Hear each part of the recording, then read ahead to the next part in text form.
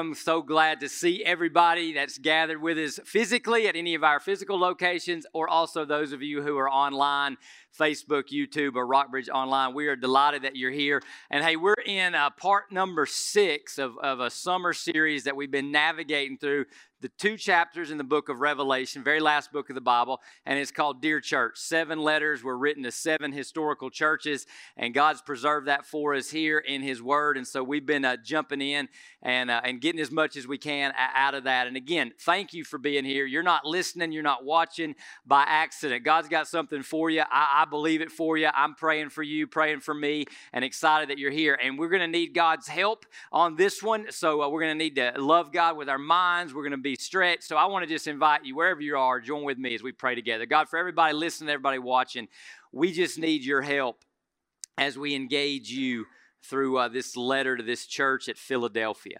God, I firmly believe nobody's listening by accident. So God, give us all the ears to hear, and God, give us the humility to receive what you have for us, especially this day in our history with you. In the name above all names we pray.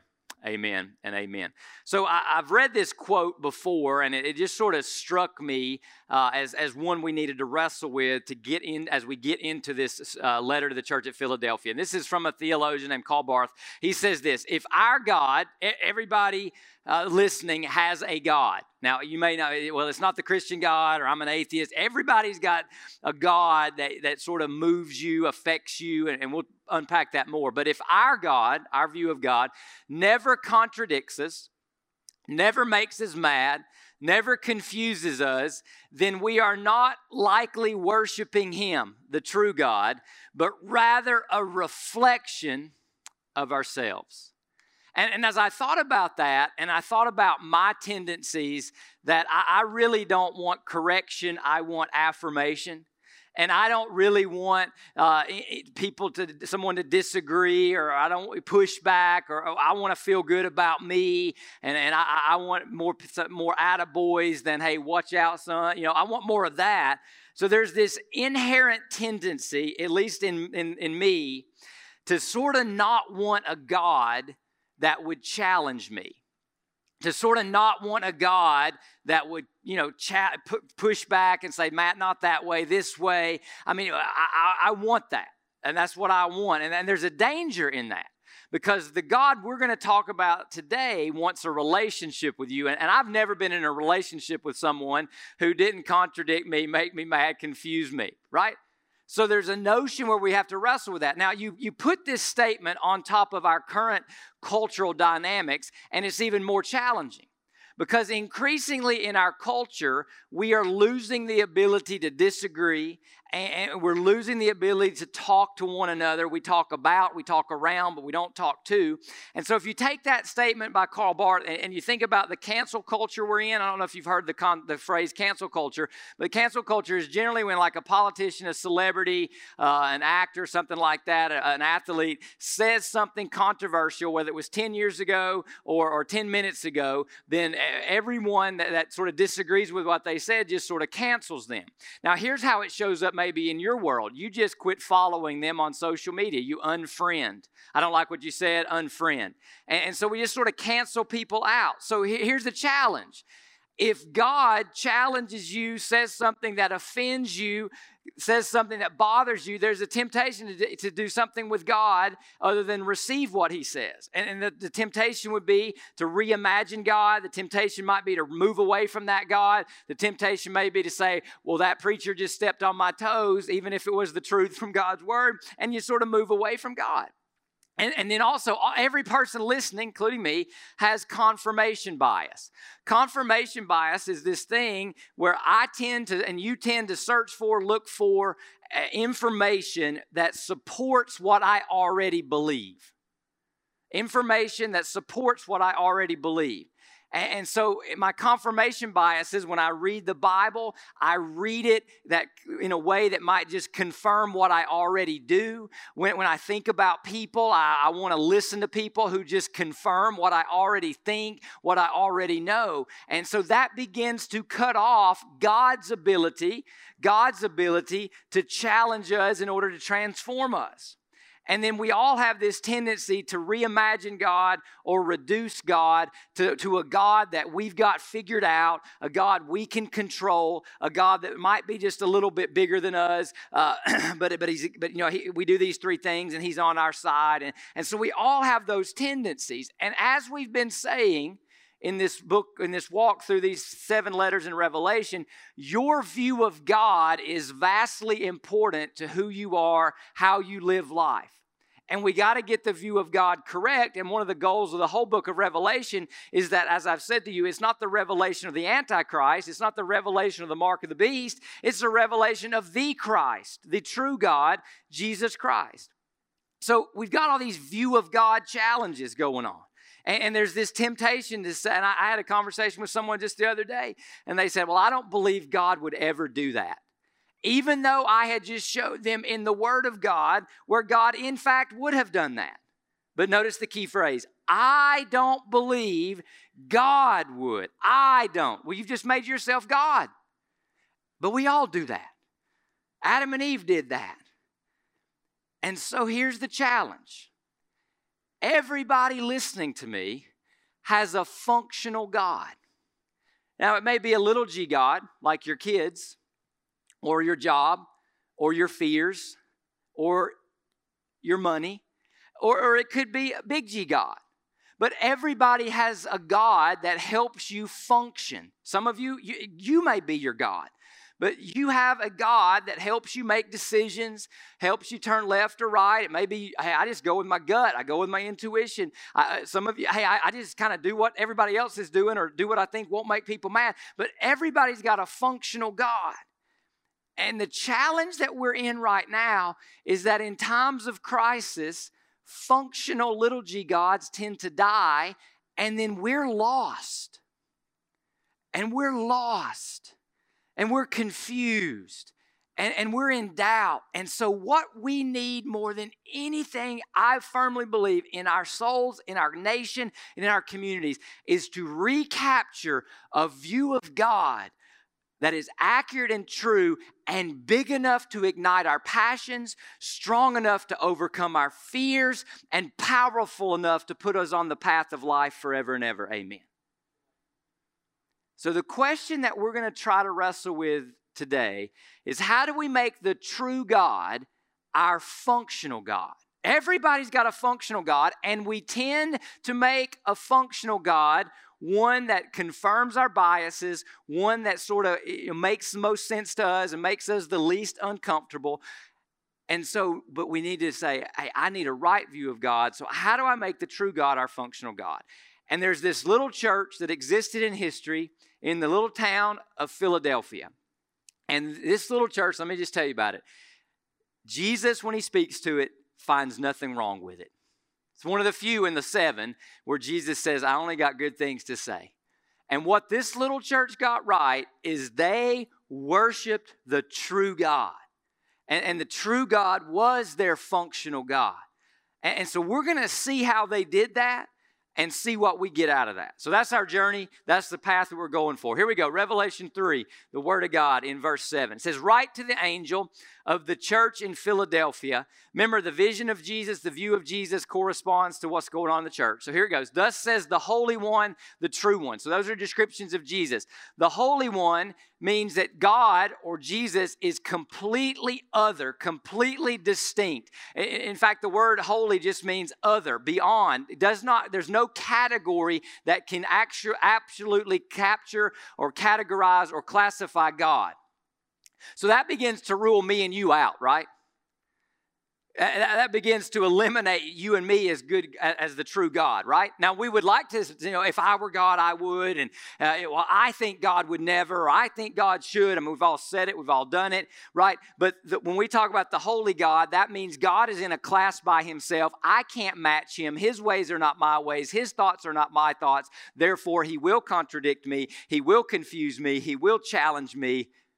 and so on and so forth. And then in the next description, it says he's the true one, that Jesus is always true to himself. He never lacks integrity. I tell you what, though, this also eliminates me as a good candidate to being God, being a functional God. It eliminates me because I'm not the true one. I fall susceptible to the HALT principle. You ever heard the HALT principle? Never do anything when you're hungry, angry, lonely, and tired. And when I'm hungry, angry, lonely, and tired, I look more like Satan than Jesus. Just ask my wife. I mean, she should call me on the way home today and say, hey, Matt, are you hungry and tired? Because if you are, I'm going to put you to bed, right? I mean, that's just the way we roll. Jesus is never susceptible to that. He's never moody. He's the true one. So again, I'm sort of eliminating myself and maybe you from being my functional God. And then he says, the one who has the key of David, that's a reference to Isaiah 22. And this key of David, what it opens, no one will close. What it closes, no one opens. So the key of David is the access into heaven. It's salvation. It's how we get right with God, that Jesus opens that door or Jesus shuts that door. And then this God says, I know your works.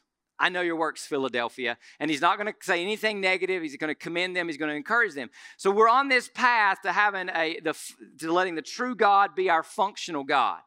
Letting the true God be our functional God. And so the first part of that, the first step in that is we have to have a highly exalted and yet highly personal view of Jesus. Highly exalted is he's the Holy One. He's the true one. He has the keys of David. Personal says, I walk amongst you and I know what's going on in your life. That's the view of God that begins to bring correction and hope and challenge and transformation into our lives and into our soul. Our tendency is to emphasize one of these at the expense of the other. So for some of you, you're like, yeah, man, he's the man upstairs. He's large and he's in charge. He's so big, I can't relate to him. I don't think God is interested in my meeting at 4 o'clock on Friday afternoon, so I'm not even going to talk to him. I'm not even going to pray to him about it. God's so big. He's so out there. He doesn't really care about what I care about, or he's not really there with what I'm worried about. And so you just he's big, he's out there, and you just sort of push him away. Now, others of you emphasize the personal view of Jesus, and he's so personal, he's just more like your co-pilot. He's more like your friend and your buddy, but he doesn't really have the right to take the steering wheel of your life and direct your life down a path that doesn't conform to your confirmation bias. The church at Philadelphia got this view of God. The church of Philadelphia understood that, hey, Jesus is highly exalted, and yet also he's highly, highly personal. And you see, the problem that we are facing right now as a society, as a culture, as the church, Big C Church in America, is a crisis of confidence. A crisis of confidence. Because how the church has operated historically, or at least in most of the 20th and 21st century, has been diminished, has been impacted, has been challenged. How you and I, what's normal for you and I, has been challenged. And so we're looking at God and we're looking at society and we're like, where is our confidence going to come from? And so a lot of us, this is where, honestly, if we're honest, our confidence comes from either better circumstances or more self-esteem. Better circumstances or more self-esteem. And COVID and what's going on in our nation, what's going on in our world, the circumstances are still challenging, and we can't seem to get our act together to figure anything out. And so here's the position of this church in Philadelphia.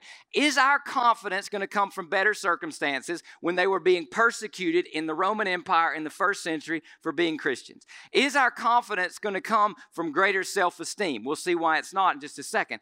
Or maybe my confidence comes from the right view of God, that I understand how big and powerful and yet gracious and loving God is. And this big and powerful and gracious and loving God is for me. I believe every person listening today, including me, you need a view of God that is way bigger than you. Way more powerful than you imagine. Way more holy than you dare to admit. But you also need a view of God where he is more loving than you can actually imagine. And so, as I look at this crisis of confidence, I want to encourage you, don't look at yourself. You'll let you down because you're not the Holy One, the true one, and you don't have the keys of the kingdom. Don't look at your circumstances because I don't know when it's going to get back to normal, whatever that might even look like. I don't know when it's going to get better. I think all of us around here thought, hey, by mid-July, this thing would be out of here, and we'd just be heading back to school, and everything would be hunky-dory. And that's not happening. Our confidence comes from a right view of God and a right relationship with the right God. Verse 8. So he comes back and says, okay, I know your works. And he says, look, I want you to see something. Philadelphia, I have placed before you an open door, because he has the authority to open, that no one can close, because he has that power. And open doors in Scripture were always opportunities to go forward and speak and represent and bear witness to Christ. Because you have little power. God's not interested in that the church's self-esteem. In fact, the higher your self-esteem, the lower your dependence upon God. Unless your self-esteem comes from the fact that God loves you, God's for you, God's with you, God's bigger than you. So he says, hey, you got little power, yet you have kept my word. You have obeyed, you have followed, and have not denied my name. So they have a right view of God, but the second thing they have is they consistently align themselves to Jesus and to his word and to his revelation. Now let me explain what I mean by alignment, and then we're going to break this down, all right? Every single one of us, practically, and let me read it how I wrote it. Practically, all of us look somewhere or check something before we act, speak, respond, react, or decide. All of us look somewhere. We align ourselves to, and we look to past examples, our flesh, our ego, our insecurities, our fear, our pride, other people, or to a cultural expectation. And this looking or checking or aligning happens subconsciously or in a nanosecond, so much so that we would just say it's second nature, it's who we are, it's how we do things, it's how we function. So my functional God in this moment is my fear. My functional God in this moment is what these three people over here are going to think about me if I go left or if I go right. My functional God in this moment is the fear I have of X or Y or Z. The functional God I have is my desire to feel good about myself, and she or he makes me feel good about myself. For the church in Philadelphia, they constantly align to the true one, the Holy One, and his revelation or his word, the sum total of the teachings of Jesus and the life of Jesus Christ. Now, alignment to Christ and to his word, or alignment to Christ and his revelation, happens in three steps that we just heard in God's word. Here they are. The first one is we embrace our inadequacy. You have little power, he tells them. And in the Christian faith, having little power or inadequacy is actually a prerequisite. Is a prerequisite. So some of us, we walked in here and we're like, I don't know, I'm not in control anymore. I feel powerless. I feel helpless. I feel hopeless. Some of us walked in here and we're like, I'm almost depressed. Let me just tell you something. You are closer to discovering the true God than the person who walked in here saying, I'm good, life's good, all is good. The person who's like, I've got it figured out. I'm good, I can handle it. Now, you're not indoctrinated into life that way, nor am I. That's why before God can become real to us, oftentimes, he has to humble us.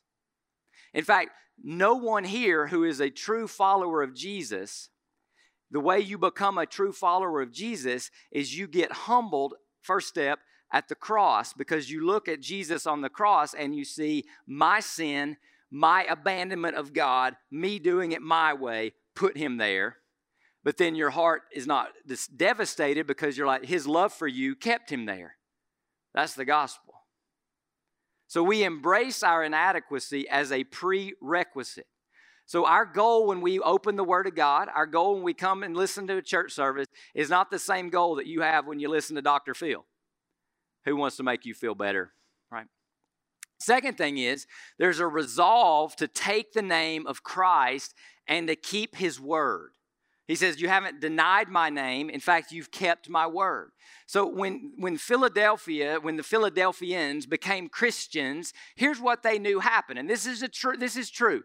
When you become a Christ follower, you take the name of Jesus, and Jesus wants you to represent Him, bear witness to Him, and fulfill His purpose. You don't just add Jesus to your life, and and Jesus becomes this like little icing on the cake. It makes your life better. Your life becomes His life. And Jesus wants to live His life through you. It's like, when you join the police force or you join a military branch, you suddenly represent the Navy or the armed forces or your branch. You take that and you get wrapped up into that and you align to that. And so the church at Philadelphia got it that, hey, we're not out here trying to represent me, myself, and I. We're trying to represent the Holy One, the true one who has the keys to the kingdom. And then the third thing is you see and seize opportunities to represent Him. That is the open door. And that is how we begin to align ourselves to Christ. Now that contradicts how most of us approach things. Because most of us, we would rather be, instead of insufficient and inadequate, we want to be self-sufficient, independent, and in control.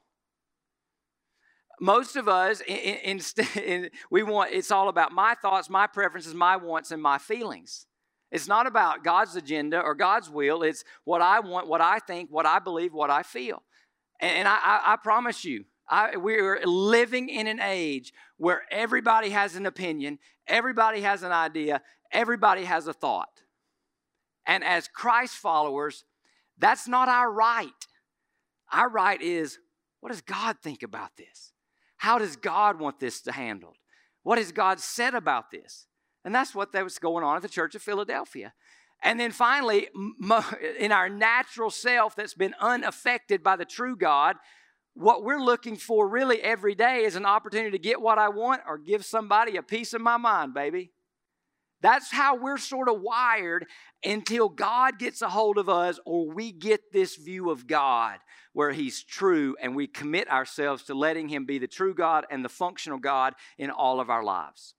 Now, I want to be incredibly practical and incredibly helpful with us because I think this is an amazing, amazing opportunity that we live in right now. I think it's incredible. So we need to understand what was going on at Philadelphia and try to learn and apply that into our lives here in Northwest Georgia, the Tennessee Valley, and whoever and however you're watching and from wherever, digitally or online. So let's follow this, see this in the Word of God, then I'm going to break it down with some practical examples. So becoming a Christian looks like this. I have been crucified with Christ and I no longer live.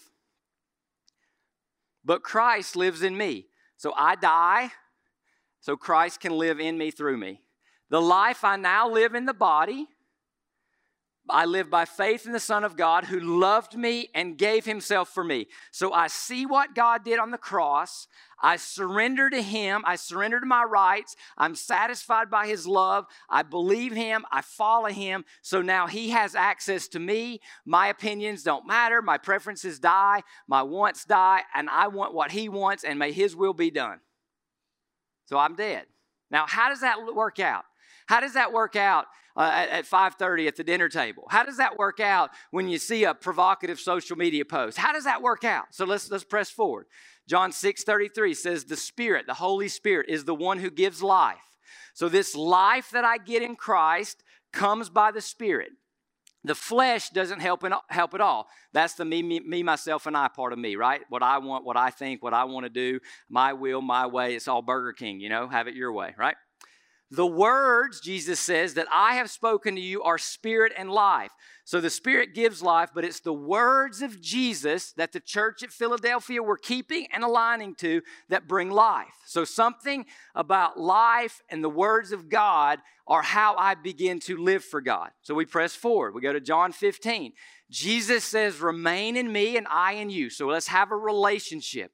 Let's have a functional relationship. You with the true God.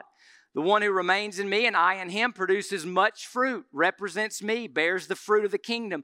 Because you can do nothing without me. You have little power without me. Embrace your inadequacy. It's a prerequisite. But he says, if you remain in me and my words remain in you, and those are synonymous. So the way to remain, to stay connected to Christ, is to have his words flowing and a part of you and your thinking. Then you can pray or ask whatever you want, and it'll be done for you. My Father is glorified by this, that you produce much fruit and show yourselves to be my disciples. Jesus lives his life through you as you learn to represent him in your job, on your social media, everywhere. And then we go one more, 1 Corinthians 2:16, Romans 12:2. We have the mind of Christ. So every Christian here has the ability to think like Jesus and thus live like Jesus, or allow Jesus to live through you. Don't copy the behavior and customs of this world, but let God transform you into a new person by changing the way you think or have a renewed mind. Then you will learn to know God's will for you, which is good, which is pleasing, and which is perfect. So here's what it looks like. We align with the mind of Christ through God's word in order to express the life of Christ. And that comes out of us, and that's our purpose. Now, here's what's so beautiful, okay? Rockbridge started in 2002, and this was one of our founding statements. Our only tradition was the Bible. We didn't get it right all the time, but we were committed not to build a church around what I want, what I think, my favorite tradition, but to build a church based on Scripture. We are living in a culture, we are living in a society where everyone is disjointed, where everyone is rowing in a different direction, whether it's your COVID response, our politics, our churches, our families. And the only thing that can actually begin to unite us is the people of God who will take themselves off the throne and commit to fulfilling the promises that we have the mind of Christ, we are to represent the name of Christ, and we are to express the life of Christ in our everyday life. The church at Philadelphia was doing that. So let's look at how that might work. Let's take something that's not mentioned in the Bible, social media. How should we use social media? And people, but Matt, there's no chapter, there's no verse. No. You have been promised the mind of Christ, and you have the name of Christ and the responsibility to represent Christ. So how do we, as a Christian, how does a church use social media? Well, so I've got to get into the Word, right? Because Word and life, all of that coincide, right? The Word of God, the mind of Christ, the life of Christ, they're all related. I align to the Word of God. I align my mind to the Word of God so I can express the life of Christ in social media. So I was like, okay, this is going to take some time. But I think, well, there's a lot of things in the Bible about communication. So the first one is everyone should be quick to listen, slow to speak, and slow to anger. So I probably should not post something impulsively because I got mad at somebody. I probably should not get done watching cable news and then go post something. Right? I got to slow down, listen before I speak, and be slow to anger. So that's first thing. And then I go to Ephesians 4:29. This is the mind of God. It's the Word of God, right? Don't let any unwholesome talk come out of your mouth, but only what is helpful for building others up according to their needs, that it may benefit those who listen. So is what I'm about to post, is it wholesome? Is it going to be helpful? Is it going to meet someone's need? Is it going to bring a blessing? And suddenly I'm thinking the thoughts of God so that before I hit post, before I like something, I am filtering it through this. I am not filtering it through my anger. I'm not filtering it to what they said about me. I'm not filtering it through anything, but the mind of Christ is revealed in the Word of God. Now, and then there's another one. In Galatians 2:11, Peter was doing something wrong. And so when Peter came to Antioch, Paul says, I had to oppose him to his face for what he did was very wrong. Peter was displaying some racist tendencies toward the Jewish Christians. So Paul said, I got to oppose favoritism, racism in the church. But there's some conversations that need to happen face to face. So there's some things and some topics that I don't need to discuss with you via your Facebook account.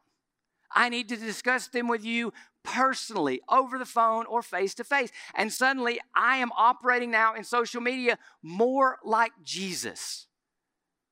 Let's take current events. A lot going on, right? It can be overwhelming. It can be scary. It can be frightening. It can shake us. It can make us challenged. It can get us upset. It can get us fearful. So I want the mind of Christ. So I go to 1 Peter 1:13. He says, with your minds ready for action. Ding, ding, ding, ding, right? Be sober-minded. Be level-headed. Be calm and composed. And set your hope completely on the grace to be brought to you at the revelation of Jesus Christ.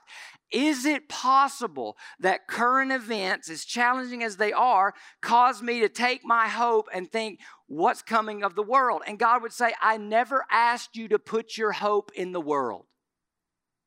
So now I have to begin to unthink, unlearn, renew my mind, obtain a level head, and make sure my hope is more on what Jesus is going to finalize and consummate when he comes back. And so now I can just settle down a level or two. I can calm down and I can think.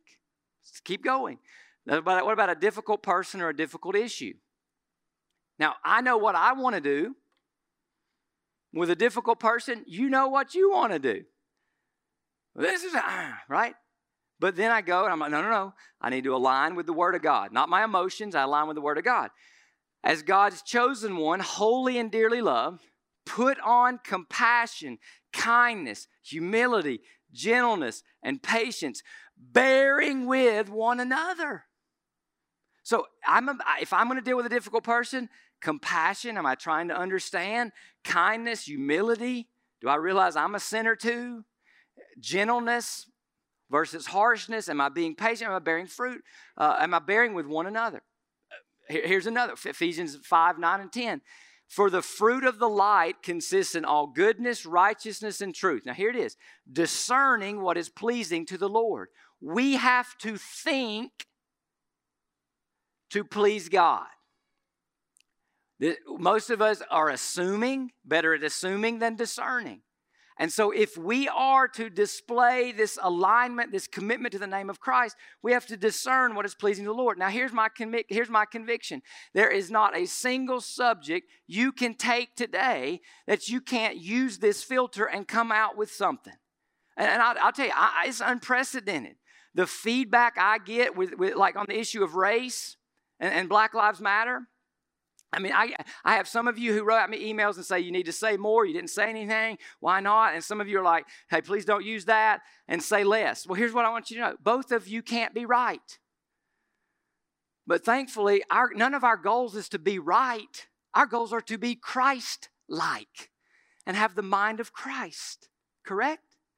So I take something like Black Lives Matter and I have to discern, not assume. I have to slow down and be slow to speak, slow to anger, quick to listen. And you make distinctions, discernment. Black Lives Matter is a statement. Black Lives Matter could also be an ideology and an organization. There are problems with the ideology and the organization of Black Lives Matter. Clear. Go look at their website, lay it over the Word of God. Problematic. But just a statement that Black Lives Matter, that's a biblical statement. The same as me saying the unborn matter. Poor people matter. Sinners matter. People matter. Correct? But so let's say you have a person of color who walks up to you and, as a white person and says this, hey, Black Lives Matter, but I just don't feel it. Is that the time for me to just sort of dissect the organization, or for me to attack the ideology, or is it a time for me to say, would you tell me how you feel? Tell me how you've been made to feel that your life as a person of color doesn't matter. Because I've told people this. I'm a white male in America. I'm the least discriminated dude here. Far be it from me to assume to know what it's like as a person of color to walk through a grocery store and be followed when your white friend was not. I heard that story, and it happened just last month in this area. So, I've got to put on compassion, kindness, humility, gentleness, patience, and bear with one another, right? In order to discern what is pleasing to the Lord. Not assuming, not reacting, but taking time to get the mind of Christ. Now, when that happens, I want you to look at the promises God makes to this beautiful church at Philadelphia. Okay? Now, I didn't say it's going to be easy. Because a lot of us, it's easier for us to react based on our preference, our pride, our fear, or our insecurity than for it is to discern, to have the mind of Christ, to express the life of Christ. So look at the promises, and may these promises fuel us as a church. He says, note this, I will make those from the synagogue of Satan, so they're being opposed by the Jews who had not become Christians, who claim to be Jews and are not true, but are lying. I will make them come and bow down at your feet, and they will know that I have loved you. So the third thing that we're told coming out of this is, hey, the opposition is not going to set the direction or the tone of my life. He says, look, you're being opposed in the first century in Philadelphia. There's people who don't like you. There's people who are speaking against you. They're kicking you out. They're persecuting you. But he says, let me handle your vindication. Let me be responsible for taking care of that. You do not be deterred about your opposition. Now listen, the church in America, the church today, we're being opposed. We've got enemies, right? I mean, we could even say COVID-19 is somewhat of an enemy to the church congregating like we know we need to and like many of us want to. But listen, the opposition can't set the direction or tone. Yes, it can change our practices, but it will never change our purposes. And so we start taking stock of our lives. And how many times are we letting the opposition, the enemy, dictate our attitude, our tone, and our direction? May it never be so with the people of God, because we have a God who's always bigger than the opposition. And so we're going to let the true God be our functional God. You know what functions as many of your gods? The opposition. Does COVID have more power in your mind than the God who sits on the throne? Does politics? Do the 5 people that criticized you the other day? That's not the true God. The opposition is underneath to the true God. And so, as this begins to shape us and form us, we get a promise from God. Here's what he says to the church. Because you've kept my command to endure, you've hung in there. Every issue, every moment, every decision, every choice, you've aligned back to the Word of God. You've known I've highly exalted, but I'm highly personal. I'm highly involved. You haven't been deterred by the opposition. You've endured. You've endured.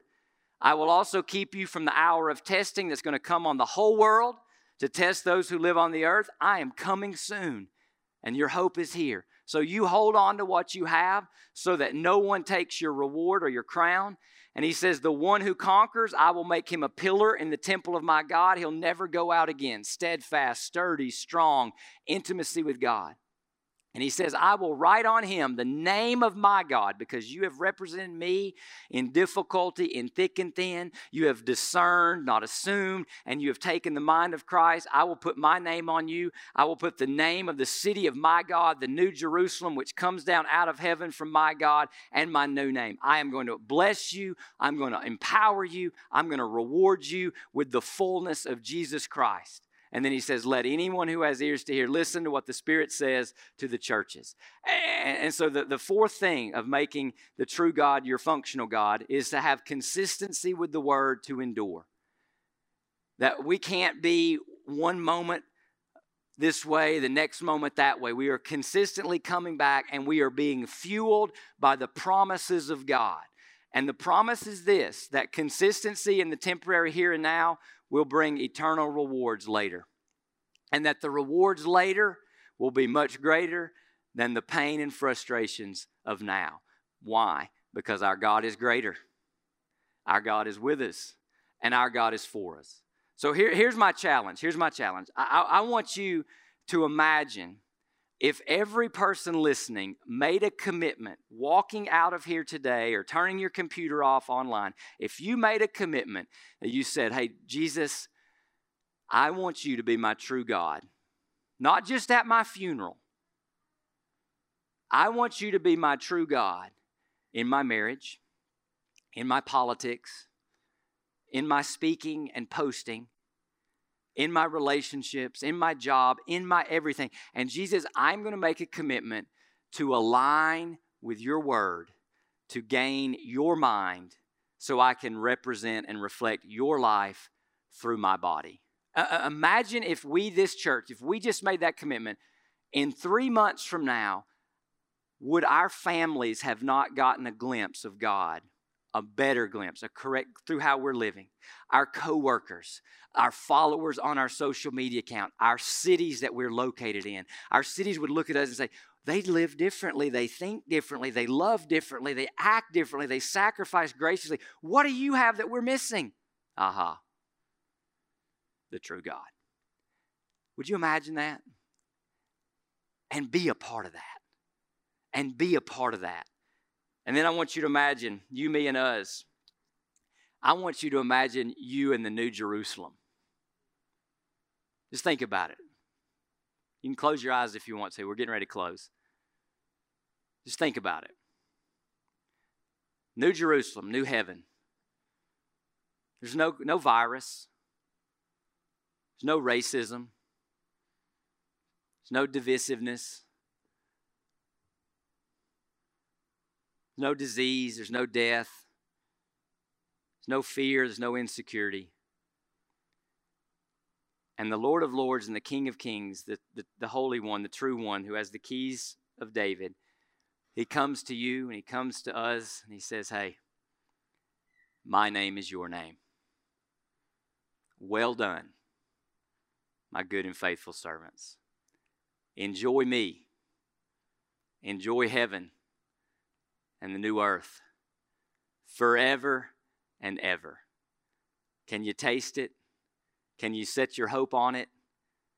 And can you go out of here and live with that hope, fueled by that promise, today and tomorrow, in every way, in every time, and in every place? God, we thank you for these promises. Use them to fuel our souls.